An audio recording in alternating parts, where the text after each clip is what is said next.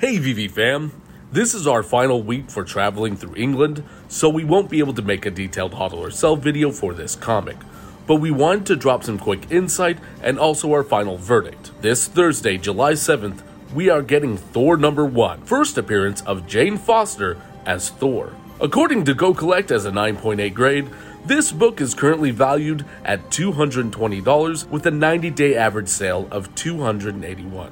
For our final verdict, we give this book a sell. While we are excited to see Jane Foster as Thor in Thor: Love and Thunder, we are just not sure about her character's future in the MCU. Relevancy and popularity are key in determining value for first appearance comics. If her character doesn't appear again in the MCU, it's difficult to see the significant upside of this comic long term. It's for this reason we are going to tread lightly on Thor number 1 by only going for the drop, avoiding the marketplace, and we'll sell whatever comic we land as long as we're in the green, and reinvest in more significant grails and keys. Be patient, fam. It's very possible we will see another significant grail comic on the horizon. Thank you all again for tuning in, and we'll see you on the next one.